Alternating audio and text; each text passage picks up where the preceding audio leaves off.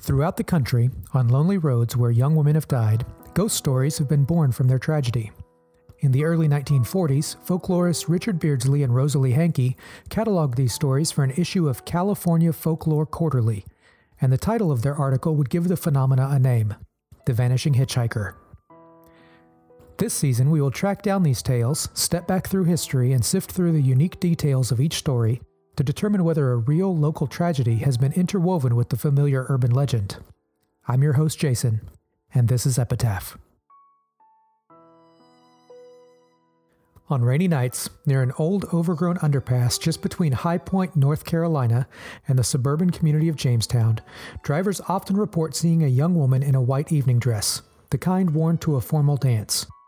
She desperately tries to flag down passing cars and, at least according to those that say they've pulled over to help, if you stop and offer her a ride, she'll climb meekly into the back seat.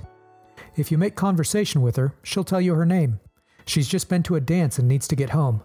She'll express concern that her mother will be worried if she doesn't get home soon, and the address she gives isn't far away. The farther you drive, though, the more distracted she seems to be, almost as if she's in a world of her own. And by the time you arrive at her address, she's gone. It used to be that, if you'd go to the door, a woman would answer. She would show you a picture of the girl you'd just driven home. She kept it in a silver frame near the door. And then she would tell you that the girl in that photo, her daughter, had died in a wreck near that overpass. The woman at the door is gone now. The address, if it's even still standing, has been forgotten. But some say, on rainy nights, the girl at the underpass is still waiting there, trying to get home.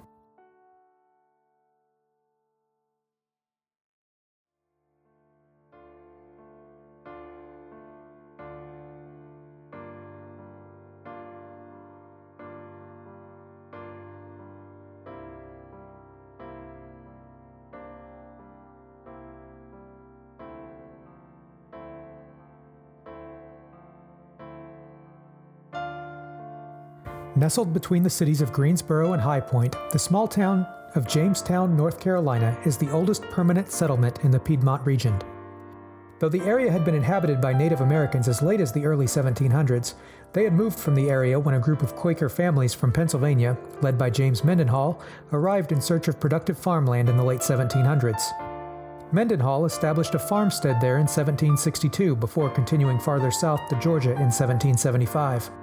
His son George, however, remained behind, and by 1816 had founded a village that he named Jamestown in honor of his father. The Mendenhalls owned and operated the first grain and lumber mills in the area and owned much of the land. By 1800, it had become a bustling settlement of 150 residents. It had its own post office and an inn. There was a lodge of Freemasons, a gun factory that manufactured the aptly named Jamestown rifle, and when gold was discovered in the area, several profitable mines sprung up. By the mid-1800s, Jamestown had become part of the Underground Railroad network, with many of the Quaker homes in the area having trapdoors and basements to aid escaped slaves on their journey to freedom in the North. The North Carolina Railroad Company began work on a rail line that would connect the Piedmont area to the coastal plain, opening the state for economic and industrial development. Work began at both end terminal points, one in Charlotte and the other in Goldsboro, and in 1856 they met just east of Jamestown.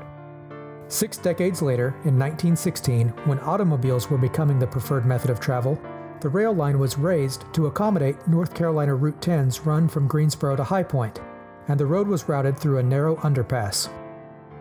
From the beginning, the route was dangerous. Approaching the tunnel from the west, traveling from High Point toward Greensboro, there was a hill that, when it was wet, was particularly slick. Coming from the east, there was a curve, and for a while, a section of that road that passed through the tunnel wasn't paved at all. When it was wet, cars would sink in up to their axles, and in the dark, motorists had to guess not only where it began, but where it met back up with pavement on the other side. The underpass itself was only 18 feet wide, with no side spaces or shoulder. And when it was finally paved, the situation actually got even worse. The previous surface had been macadam, basically a gravel road held together by dust in the compacted rock. When it was first paved, a simple layer of coal tar or hot asphalt was spread over the surface, effectively seal coating it, but no additional gravel or sand was added to the finished surface to give cars any traction on it. In 1921, the Greensboro Daily News wrote that the innumerable procession of cars keeps the surface at a glassy polish, and that when the road was wet, it takes almost stunt driving to keep a car under control, and if by skill or luck the driver can control his own car, he is yet at risk of every other on the road. They said it was particularly dangerous to strangers who, being unfamiliar with the curves and the grades and driving on that type of surface, would drive into almost certain trouble on the road after rain. In 1926, the Highway Commission began work on improving the safety of the road by straightening it, eliminating the curves, reducing the grade, and altogether eliminating 2 hills that had obstructed the driver's view of the road. But the narrow underpass remained for another decade, until work was completed on a new one 160 feet north of the old structure. The new underpass was nearly double the size of the old one, increasing the road surface to 30 feet wide with 5 feet of shoulder space on either side. During its 20 years of use, the old Jamestown underpass was known as the most dangerous spot on one of North Carolina's most traveled highways, and it didn't take long after it was abandoned for the new underpass for motorists to begin reporting encounters with a ghost.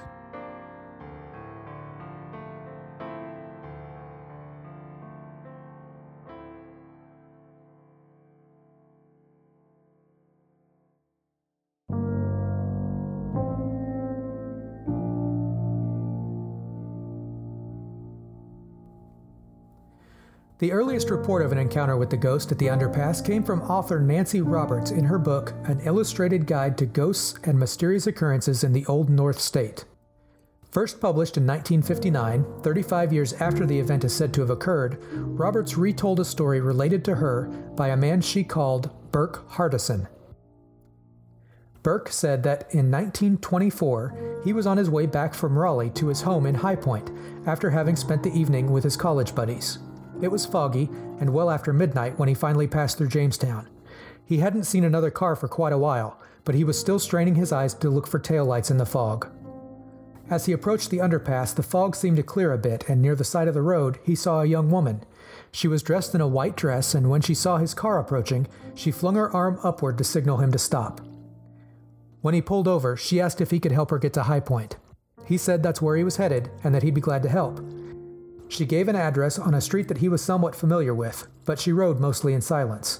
As they got closer to High Point, Burke tried to make conversation with her.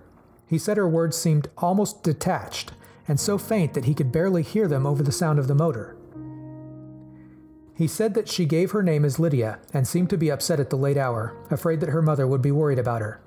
He gathered that she'd been to a dance that evening in Raleigh, but whatever happened that led to her being left standing beside the underpass, she wouldn't or couldn't say. She seemed to get annoyed with his questions, so he stopped asking them. He found the street that she had given him, and then the house on the corner, just as she had described. He got out and walked around to the other side of the car, but when he opened the door for her, his car was empty. He stood for a moment, stunned, before closing the door.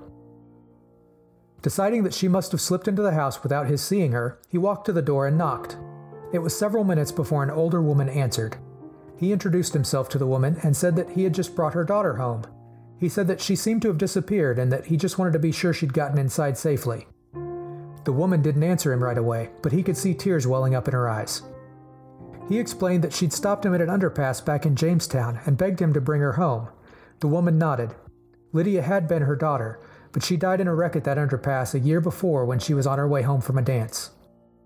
She told Burke that he wasn't the first to bring Lydia home, but she just never quite gets there. Not only was Burke Hardison not the first to see her or drive her home, he also wasn't the last. On July 17, 1938, John Mambane of the High Point Enterprise ran an article telling of 2 young men on their way back from the theater in Greensboro encountering her. Just after passing the Guilford County Sanatorium, they rounded the curve toward the underpass, and without warning, their headlights fell on a woman standing beside the road. In this version, though, she wasn't dressed in white. She was wearing a polka-dotted suit and held a large pocketbook under her arm. The young men pulled over and offered her a lift. They said that she was talkative. She gave a name, but that isn't reported in the article. She gave them an address in High Point, but that isn't reported either. At some point during the ride, though, the young men noticed that she stopped participating in the conversation, so one of them looked back to ask her a question, and she was gone.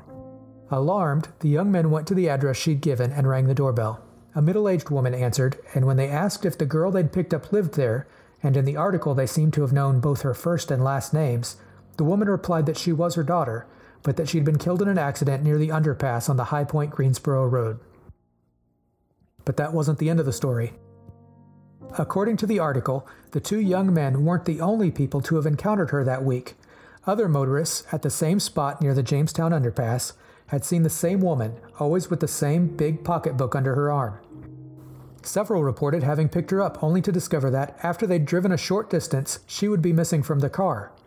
Those who checked at the address she'd given heard the same story from her mother. And the article named the names of those who had encountered her: Craig Howard, Millard Howard, and Roy Padgett. A man named only as Mr. Payne said that he had encountered her on the way back from a baseball game. Their stories had spread to the point that, the night before the article was published, more than a dozen cars were parked along the side of the road, full of people hoping to catch a glimpse of the ghost. The reporter published several of those names too: Mr. and Mrs. Lawrence Grissom, Mr. and Mrs. Arthur McMahon, Miss Polly Starrett, and Miss Eddie Stoner. The next day, though, the paper printed something that approximated a retraction from one of the witnesses, and alongside it a follow-up story. Roy Padgett said that for the past several days, his phone hadn't stopped ringing with strangers calling to ask about his encounter with the ghost. He said, "I've gotten up from dinner, breakfast, and lunch to answer the phone. Every time it's somebody wanting to know about the ghost woman. One morning someone even called at 6 o'clock. Then he added, "I've never seen the ghost woman, and I don't expect to." Beside that, another article ran explaining that the people who'd gone to see the ghost the previous night had indeed encountered something, but it wasn't what they'd expected. Several young men, having heard about the ghost woman, had decided to use it as an opportunity to play a prank on their friends. One of them dressed in a sheet and went to the underpass, while the others convinced their friends to drive out and look for the woman. When they arrived, their friend appeared from the woods, his sheet flapping eerily in the moonlight. What they hadn't planned for, however, was that there would be others stopped and parked near the underpass looking for the ghost. When he came out of the woods near the underpass, several of the other car's occupants gave chase. Some of them hurled rocks at the figure in the white sheet, and as he fled into the woods, he got tangled up and stumbled. Thankfully, he confessed to the prank before there was any bloodshed. The earlier story, though, had begun to spread. A columnist named Colvin Leonard told it in the Greensboro Record on July 22nd. A few weeks later, on August 19th, another report of an encounter with the ghost woman appeared in the Greensboro Record. While driving to the city lake in High Point, Jack Friedman and his girl, who wasn't identified in the paper, claimed not to have seen the girl, but to have heard her. Friedman wasn't familiar with the story, but his companion was. She relayed it to him, adding that now the girl's anguished cries can be heard near the underpass. "I did not see a soul anywhere on the highway," Friedman said. "The front of the car had just entered the underpass when we heard it. It was a little after 8 o'clock, and I'll never forget it." The mournful crying was a new addition to the story, and something that would set it apart from the typical vanishing hitchhiker legends. A week and a half later, another report of the ghost woman's cries was reported. A woman called the paper and, after making Colvin Leonard swear to not publish her name, said that "a crowd of us were returning the other night between 9 and 10 o'clock from the High Point Lake where we'd been on a picnic. Our young niece was in the car, and the conversation drifted to the ghost girl. Well, just as we drove into the underpass, my husband let out a yell. We all jumped, but that reaction was nothing compared to the heart-fluttering that came the next moment when we heard one of the most unearthly screams imaginable. One thing certain, it wasn't one of us women in that car because we were not in a screaming mood." The girl at the underpass's next appearance was in a conversation at the Elkin, North Carolina Tribune. Staff, including writer Alan Browning Jr., were prepping the paper to be sent out late one Wednesday night when the conversation turned to ghosts. Someone told her story, this time involving a motorist on his way from Charlotte to High Point. The young man sharing the story said he'd heard it from a friend of his father's, swearing it to be true. Browning concluded that the story had all the earmarks of the truth and noted that it appeared in the Charlotte Observer some time ago. In November of 1941, in a retelling of several vanishing hitchhiker legends by Sandy Jurenko in the High Point Enterprise, she wrote that the hitchhikers are an extremely well-groomed ghost, appearing in Ohio in a black evening gown and in High Point in a white one. That is, as near as I can tell, the first time in the legend in which she's said to be wearing a white dress rather than the polka-dotted suit carrying the large pocketbook. Not long after being mentioned, if ever so briefly, another sighting of her was reported, and this time she was seen by the columnist himself.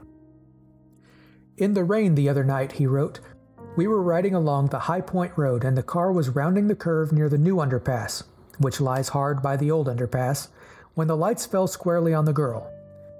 She wore no coat, and her hair was streaming in wet strands from her bare head, and her pallid face was like a mask of death. That much all of us agreed on.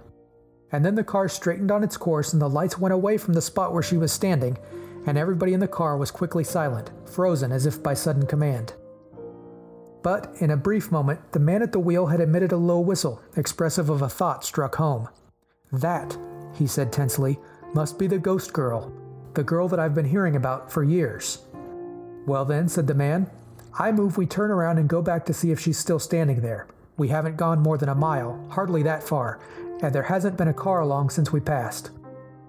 And so we turned around and headed back, the rain beating in heavy sheets against the windshield, and the wipers click-clacking and groaning furiously against the attack. But it was time wasted.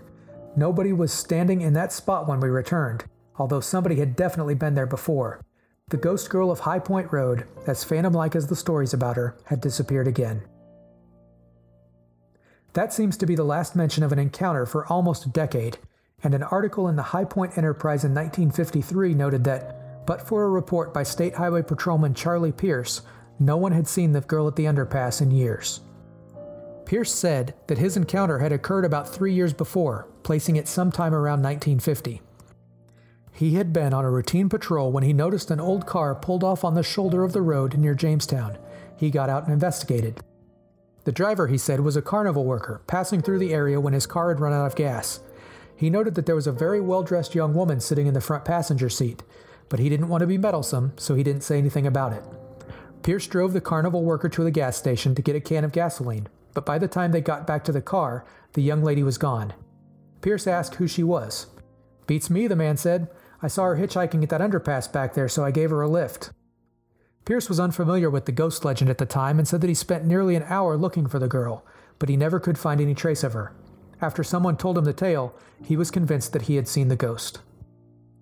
But aside from Pierce, there hadn't been any new first-hand reports of seeing the ghost since World War II. Several locals were worried that the oral history of it was being lost. Most people had quite simply forgotten about her. The writer said no one interviewed was able to even set an approximate date as to when the wreck had happened. Several said that they had a vague recollection of a bad accident near that spot, but they're not too sure about it. And of course, the name of the girl, where she lived, who her companion was, and other details are completely lacking. "Maybe the accident did happen," he continued. "Maybe people have seen the ghost. Whatever the case, there are now only ghostly remains of what was once a first-class ghost story." By the time the story reappeared 5 years later, it had changed almost entirely. Late in the summer of 1958, in the Sunday Telegram, Paquita Fine told the legend, this one shared with her by a lawyer, who, based on the similarities in the way their stories are told, I believe may have also been Nancy Roberts' source, Burke Hardison. He told the story that he was on his way back from having just finished up a big case in Raleigh, when his headlights flashed briefly on the old overgrown underpass. Running towards him from the dark recesses of that underpass was a girl with silvery blonde hair. She was a real live doll, he says reflectively. Had on a sort of glittery white evening dress. Man, she was something. Well, I figured she had some trouble with her date, and it sure wasn't a night to be out walking, so I offered her a ride. She smiled, pretty as you please, got in and directed me to an address in High Point. When we got there, I hopped out and went around to open the car door, but she wasn't there. Not in the car or outside of the car. She'd vanished. Well, sir, it worried me and sort of made me mad, so I marched up to the house and banged on the door big and loud. The old lady who opened the door had the saddest eyes I've ever seen and kept insisting that no one had entered. That's when I got really upset and started telling her that I knew I had picked that girl up, and I knew that I had brought her to that address. Only thing I couldn't explain, even to myself, was how she vanished so completely. I was really ranting. Then all of a sudden I saw tears sliding down that woman's wrinkled old cheeks and realized she was trying to tell me something. It seems her daughter had been killed in an accident at that underpass one rainy night back in the 1920s, as she was returning from her first party. Ever so often, especially if raining, someone picks her up and brings her home. But, said the woman softly, she never quite gets here. Fine's article mentions that the ghost had been seen since 1920, which not only places a firm date on the story, but, as near as I can tell, may do so inaccurately. It predates the first contemporary report of a sighting by more than 15 years. Fine also added the sad note that the lovely ghost has not been seen since World War II, perhaps because there is no longer anyone for her to return to at the old home. Then, in 1959, Nancy Roberts' first book was published. And despite their differences from the earlier versions of the story, differences that, in some respects, turned a unique legend into a run-of-the-mill reiteration of the Vanishing Hitchhiker legend, this is the version that stuck. But as interest in the story was reignited, reports of encounters with her began appearing in the newspapers again. One Tuesday night in late June, Frank and Lillian Fay were taking some friends back to High Point at almost midnight. "We were driving toward High Point," Fay said, and I turned to the others and said, "Did you see that?" The others apparently hadn't.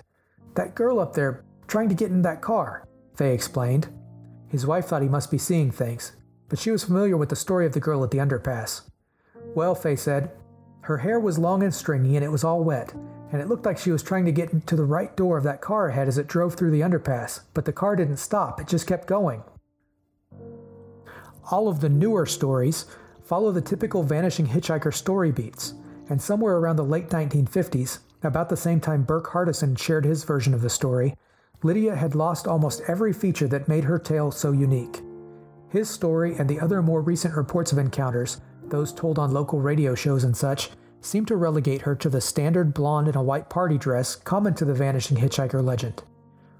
It was the details that were lost that were the parts that made her story believable. Things like the polka-dotted dress, the large pocketbook, the house being on a corner, and, more importantly, the witnesses sharing both the first and last name, later redacted, with the reporters. So what's the truth of this story? Could Lydia have been real? And if so, who was she?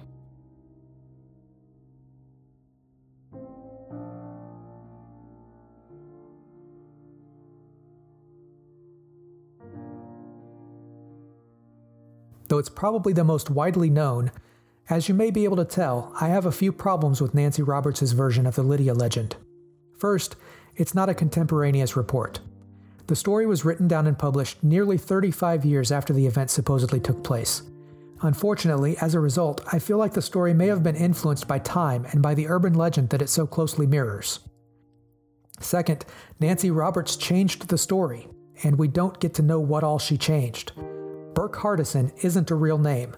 Though it certainly isn't unheard of for authors to change the names of witnesses in these sorts of stories, changing details without stating that she did makes me question just how many of the other details of the story were changed or embellished. And third, Roberts was writing her book more for entertainment than for accuracy. She didn't likely waste any time thinking that 60 years later, someone like me would be investigating the story and wondering what the truth was. She probably just wanted a story that people would remember and share the details with their kids. After all, that's the way folklore works. But those issues lead me to recognize other problems with the story. For example, Burke Hardison supposedly told her that part of the reason why he'd spotted Lydia was that he'd been straining to watch for taillights in the fog. Now, taillights had been invented and patented by then, yes, but they weren't what we think of when we think of modern brake lights. Really, they were more like our modern turn signals. For one thing, they were manually operated. Back then, most drivers still used hand signals to indicate when they were planning on turning, but those weren't particularly useful in the dark, so taillights filled that role. Back in 1924, when Burke Hardison says his encounter took place, taillights weren't even required on cars. On most cars, they weren't even a standard feature. I get wanting to make sure you don't run into something in dense fog at night, but he must have been particularly cautious to be so carefully watching for something that, on most cars, didn't even exist yet. So was this a historical inaccuracy? Was it an embellishment? Was it part of the story when Burke was sharing it with Roberts, or did she just make it up herself to flesh out the story?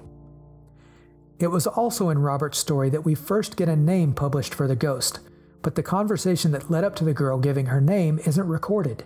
Did the girl tell Burke that that's what her name was? Did he add that detail in later? Did he not get that detail at all, and Roberts named the girl herself? With details that are known to have been changed, there are too many issues with Roberts' retelling of the story for me to give it much weight when it comes to research purposes. So for those reasons, I'm going to have to set it aside as interesting, but not necessarily accurate, and focus instead on the newspaper reports. particularly those early ones when looking for Lydia's identity. I began the research for Lydia in the most obvious place, the underpass at Jamestown. As I've mentioned, the underpass itself and the road leading to it on either side, known alternately as High Point Road, Main Street, Route 10, or the High Point Greensboro Road, depending on which direction you were approaching it from, was notoriously dangerous, and for good reason. In researching the story, I found and cataloged more than 36 automobile accidents. These accidents resulted in nearly 80 reports of injuries ranging from simple bruising or being shaken up to fatal injuries that occurred at the underpass in the 20 years between when it was built in 1916 and when the new underpass was constructed and the highway was rerouted in 1936. Of those, the majority of the people injured, 48 of them, were men. 7 of these men died either at the scene or as a result of their injuries. Some local paranormal investigators claim to have heard male voices on EVPs collected at the underpass. And I guess it would make sense that if Lydia is still there, it could stand to reason that one of these men who died could be there too. But, as I thought it was reasonable to assume that none of these men were Lydia, I filtered them out. That left about 30 other reported injuries, and of those, only 4 had proven fatal. One of those names on that list might be familiar if you followed recent developments on this legend. In 2016, a local news channel ran a story about the underpass and a local author and ghost hunter by the name of Michael Reniger, who had believed the mystery had finally been solved. Reniger had discovered an article from the Greensboro Patriot, dated June 21, 1920, about a fatal car crash that had occurred the night before. According to the article and several others that would follow over the next few days, Charlie Cross, Nettie Lethco, and Annie Jackson were riding together in a car driven by J.C. Hutchinson on their way from Greensboro to High Point around 10:30 p.m. when, on a rain-slicked road, their car overturned. Hutchinson was badly shaken up, but left the scene to go find a telephone and call for help. Cross was taken to a hospital in High Point, where he had a severe gash across his head stitched and bandaged, but he and Nettie Lethco were both treated and released. Annie Jackson, however, wasn't so lucky.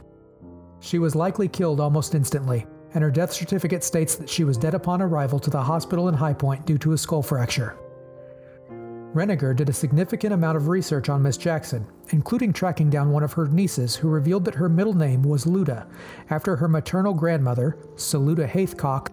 Luda sounds an awful lot like Lydia to those unfamiliar with the nickname.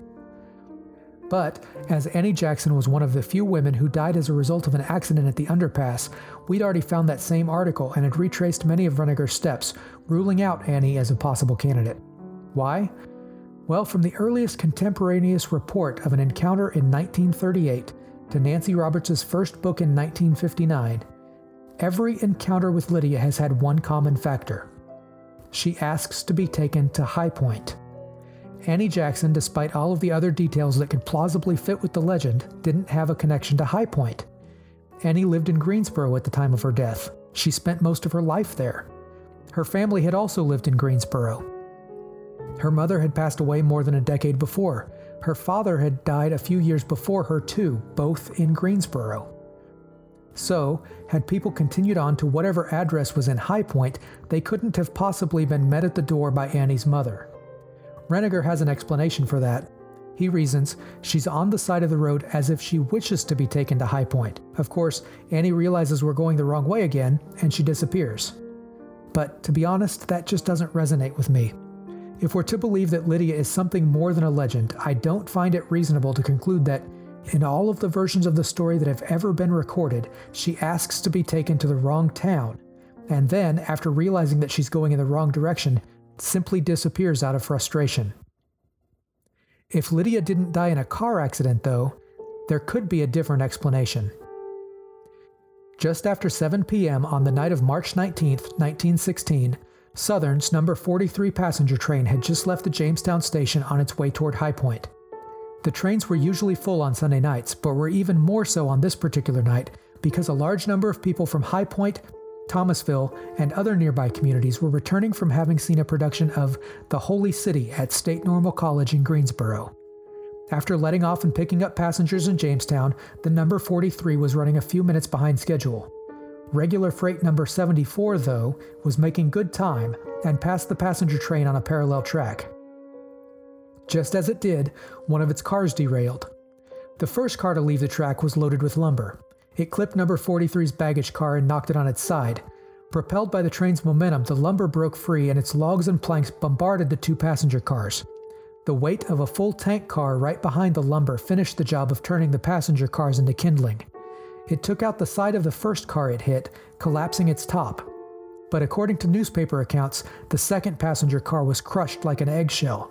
News of the wreck was sent to High Point in Greensboro, and trains were dispatched to Jamestown carrying doctors and stretchers. Family and friends of those who'd been known to be on the train that night rushed to Jamestown too. The platform and waiting room at the Little Jamestown station were used to triage the wounded before placing them back on trains with the doctors to carry them to nearby hospitals. Hazel Hyatt had gone with her stepsister and several friends to see the Holy City. She had been sitting next to the window when the freight train derailed. According to the newspaper report, both of her legs had been broken, both of her arms too. Her hip was crushed, and her face was cut by the shattered window glass. The papers reported that though she had survived the initial impact, she was so mangled that doctors couldn't find a spot on her body in which to inject the hypodermic. Even so, despite the severity of her injuries, she was awake. In tremendous pain and conscious, she knew she probably didn't have much longer. Her husband, Mac Hyatt, had rushed from High Point to be with her. She was glad to have been able to see him one last time, but she wanted to see her parents too, to be able to say goodbye, to tell them that she loved them, and to tell them not to worry about her. She was placed on one of the express trains back to High Point, but she didn't survive. Hazel Hyatt died of her injuries at approximately 1:30 a.m. on Monday, March 20th, 1916. She was buried in the Oakwood Cemetery in High Point, North Carolina. She was just 23 years old. Hazel was survived by her father, John Henry Hedgecock, her stepmother, Sarah, two brothers, Ray and Basil, a half-brother, John Henry Jr., a half-sister, Doris, and her stepsister, Treva Cook, who was on the train with her at the time of the accident. Her mother, Julia, had died 9 years earlier. She was also survived by her husband, Mac, to whom she'd been married for just 2 years prior to her death. He was beside her on the train back to the hospital.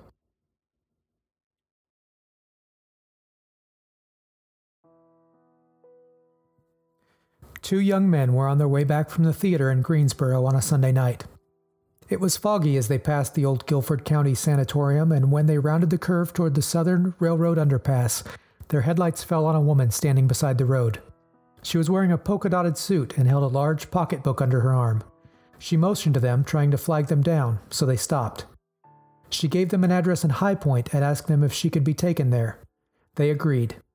They said she was talkative. She gave her name. She'd been to a show in High Point too, she said, but not the same one they had. She'd gotten into an accident on the way back from Greensboro, and now she just wanted to get home. She didn't want her mother to worry. One of the articles we'd referenced mentioned that the girl at the underpass hadn't been seen since around World War II, perhaps because there was no longer anyone for her to return to at the old home. And I think that sad reflection is probably right. Sarah Hedgecock, Hazel Hyatt's stepmother, died in 1943. Her father, John Hedgecock, died just a few years later in 1947. And her husband, Mac Hyatt, who'd been by her side when she passed, had himself passed away in 1951, which was right around the same time that she was last seen in the front seat of a carnival worker's car, trying to get home one last time.